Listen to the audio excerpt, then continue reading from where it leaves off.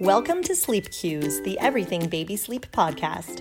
I'm Erin, pediatric sleep consultant and founder of the Happy Sleep Company. From catnaps to night wakes and regressions to teething, we cover all things baby sleep. With a passion for children's sleep, we're here to help tired families get healthy rest. Hi everyone, welcome back to Sleep Cues. Today we're going to talk all things sound machines. We're going to talk about the controversy that sometimes surrounds sound machines, how helpful sound machines and white noise can be to your little one's sleep, and why. Why do I want to focus a whole episode on this? Because I get so many questions about it.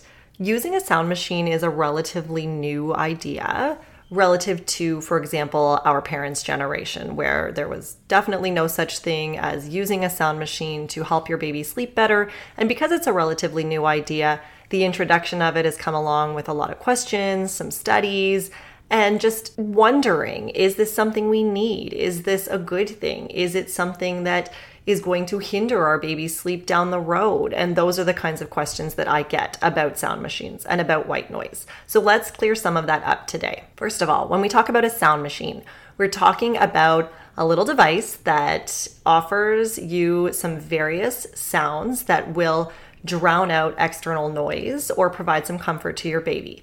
A lot of sound machines that are meant for children will play various sounds, from nursery rhymes to white noise to jungle noises.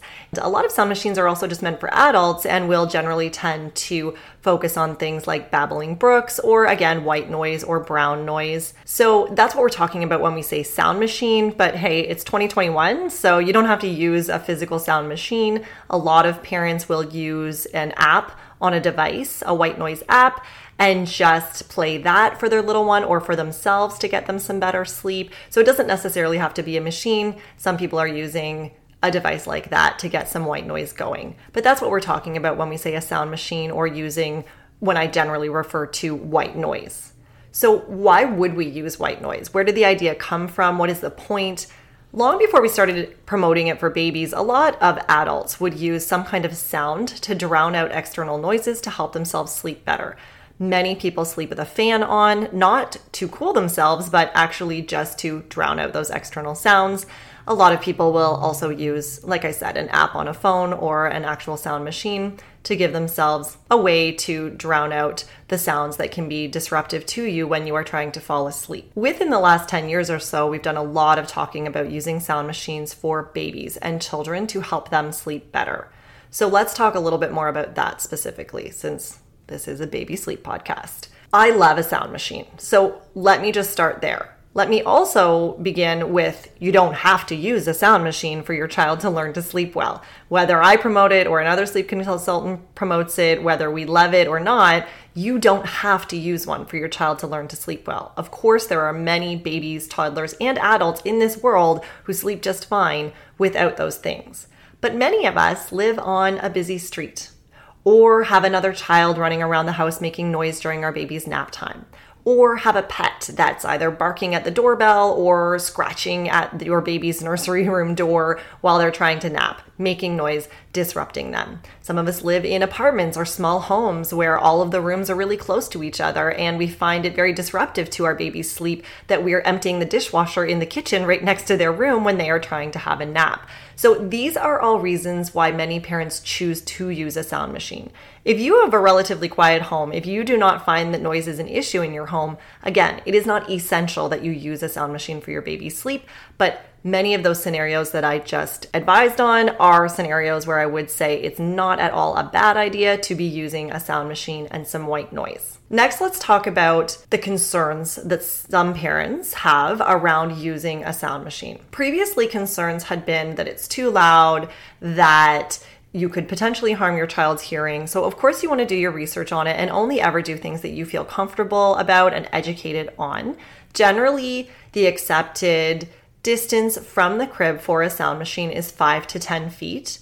And the accepted level that I use for my clients that I recommend is what's usually used in the NICU in hospitals, which is under 50 decibels. And then parents will say to me, that's great. How on earth do I measure what 50 decibels is? So to measure that, you can actually get a free decibel reading app on your phone. And then you just place your phone in your child's crib, when they're not in there, of course, put your sound machine 5 or 10 feet away from the crib where it should be and measure what 50 decibels sounds like. Make sure you're not talking or the window's not open with a whole bunch of other noise coming in, because that's going to affect your decibel reading. But that's how you're going to measure what 50 decibels or less sounds like.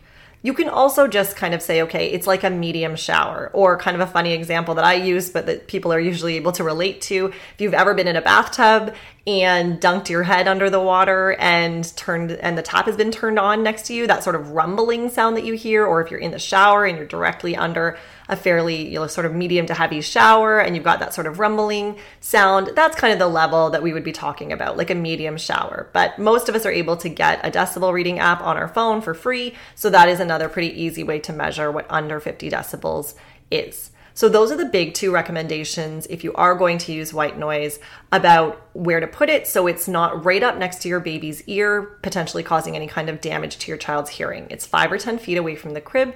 It is on sort of a medium shower kind of setting, or under 50 decibels. And that is there to sort of address those concerns that might exist about it being too loud or potentially harming your child's hearing. Once again, you can always speak to your doctor about their recommendations and opinions and research around this kind of thing. But in general, those have been the recommendations that have come out to make sure that it's not too loud, but it can still be there, drowning out those external sounds when your baby is trying to sleep. The next big concern that I hear about from parents when we talk about white noise, and this is usually the bigger concern, is that parents wonder if their child is going to become what they call addicted to it or dependent on it, and is never going to be able to sleep anywhere without that white noise. And that might be a legitimate concern that that parent has. Very often it's something that a well-meaning friend or relative or grandparent has said to them. Why are you using that? Don't you think your baby's going to become dependent on it? They'll never be able to sleep anywhere without it. It's really not the case.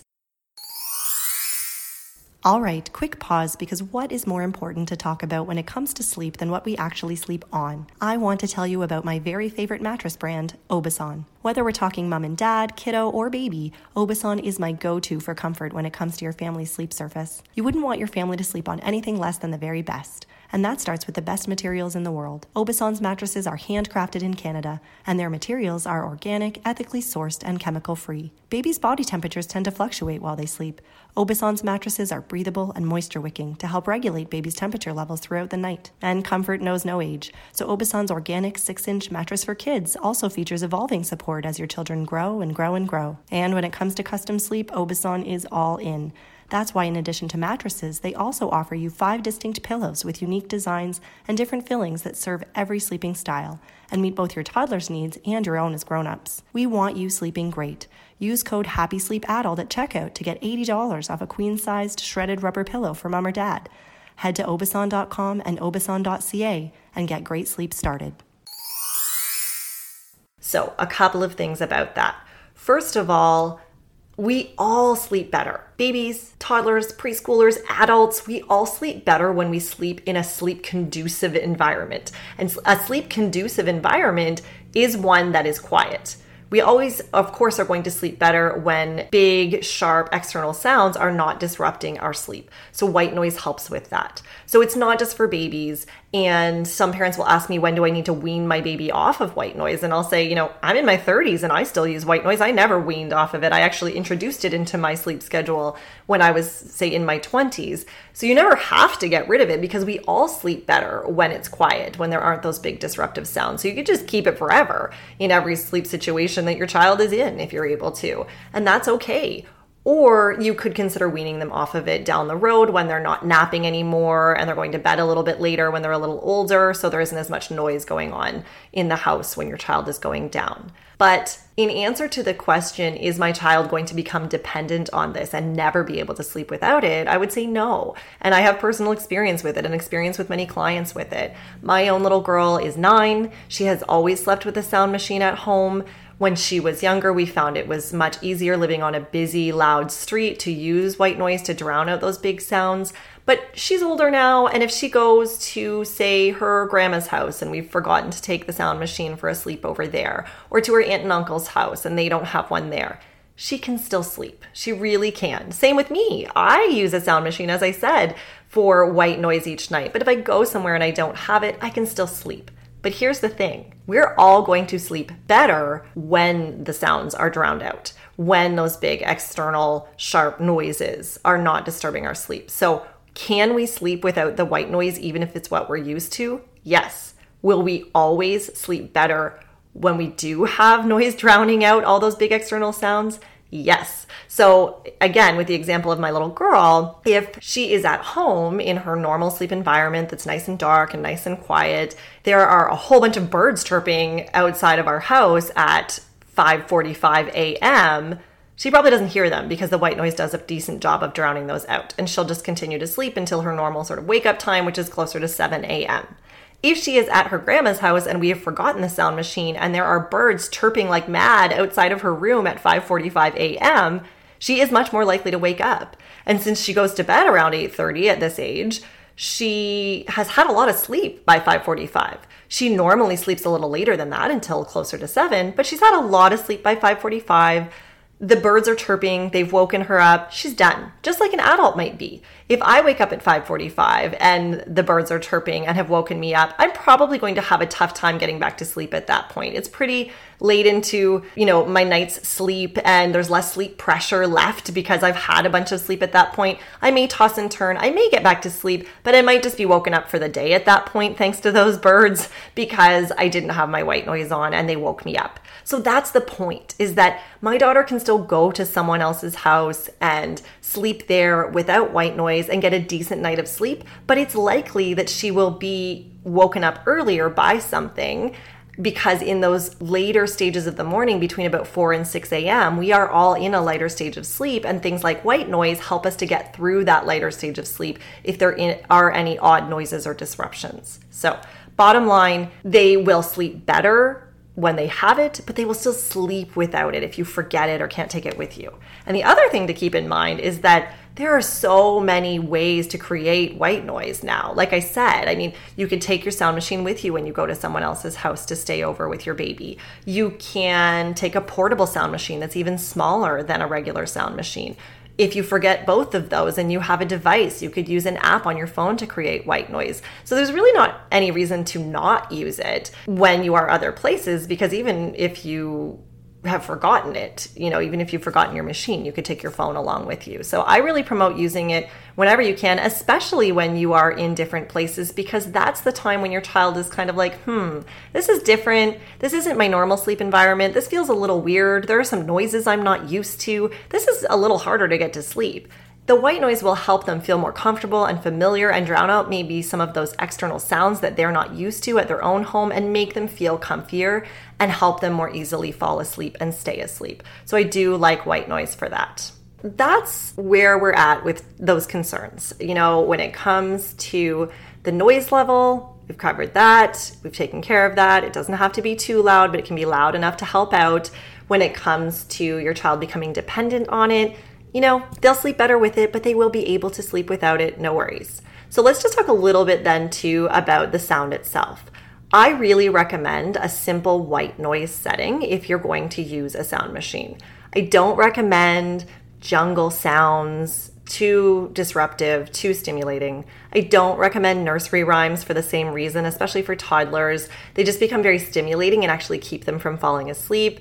I don't recommend even like a heartbeat, which is a common sound on a sound machine for a lot of babies, because again, it's just not a constant steady sound. I recommend a constant steady sound. So white noise is good for that. It just stays the same sound the whole time, nice and steady. Or you could use something like a rain or a babbling brook setting. Again, if it's a setting, the type of rain or babbling brook that just stays the same all the time. It's not thunderstorms, it's not ocean waves, it's just a nice constant steady sound. That is what I would use on your sound machine for the actual noise itself. So the other thing I recommend is that you don't use a timer. A lot of sound machines come with a timer and it will shut the white noise off after say 25 minutes or 45 minutes. I recommend that you just run the sound machine, the white noise, throughout your baby's whole nap and throughout the whole night. 45 minutes is one sleep cycle for a baby. So it is beyond me why anyone ever decided that 45 minutes would be a good time for a sound machine to turn off, because that is exactly the time when your baby is ending one sleep cycle and trying to transition into their next sleep cycle. And they are in a lighter stage of sleep and more susceptible to waking up from things like noises. So we really don't want it shutting off after 45 minutes. Also, if your child goes to bed at 7 p.m. and the sound machine shuts off at 7:45 p.m., then at 5 a.m. when the birds are chirping outside of their window, it's not on and it's not working. So that's why we want to keep it running through the whole nap time and through the whole night time. Just turn that timer off if your sound machine comes with a timer. The bottom line is that we tend to expect a lot from our babies. I hear a lot of people tell me, no, your baby shouldn't have to sleep with a sound machine. Babies should become really resilient sleepers. They should be able to sleep if the vacuum is running under their crib, or someone is banging around pots and pans outside of their room in the kitchen, or someone's watching the television really loudly. They should just be able to sleep through that. But here's the thing, babies sleep a lot. They need a lot of sleep. So your 6-month-old needs 3 naps during the day, but you need to get things done during the day. You need to do laundry, you need to empty the dishwasher, you need to do a workout and, make some noise, and you don't want to disrupt your baby's naps due to that. We don't generally nap during the day unless we're really lucky and we get a break and get to have a nap. But we don't generally, as adults, get to nap during the day. So we don't have to worry about trying to fall asleep when all the other people in our household are awake and making noise, like babies do. So I say let's give our babies a break. We're asking them to have 3 naps a day when there's lots of other stimulating things going on in the house. Let's make it easier for them to do that and not harder by not using the sound machine and having them have to get through all that noise to get to sleep.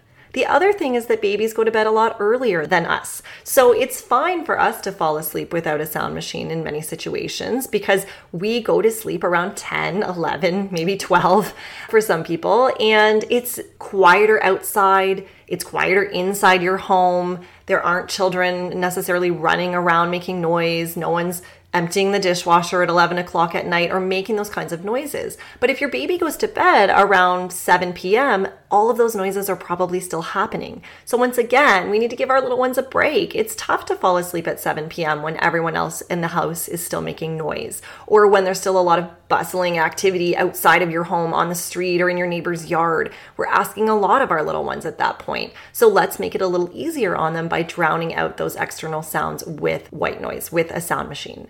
That is my thought on that. We do want our babies to be able to put themselves back to sleep if they wake up. That's the whole goal of independent sleep skills. But it's also nice to be able to make it easier for them by creating a sleep conducive environment. And generally that includes creating an environment that is relatively quiet and doesn't have all those big, sharp external sounds disrupting their sleep. So that is the skinny on white noise from my perspective. If you have any questions about it or any questions at all about baby sleep, always feel free to send us an email via the website, go on Instagram and pop a DM over to me, and I'm happy to answer those questions about white noise or include any of your questions in upcoming episodes of the podcast. Have a great week, everybody. Sleep well.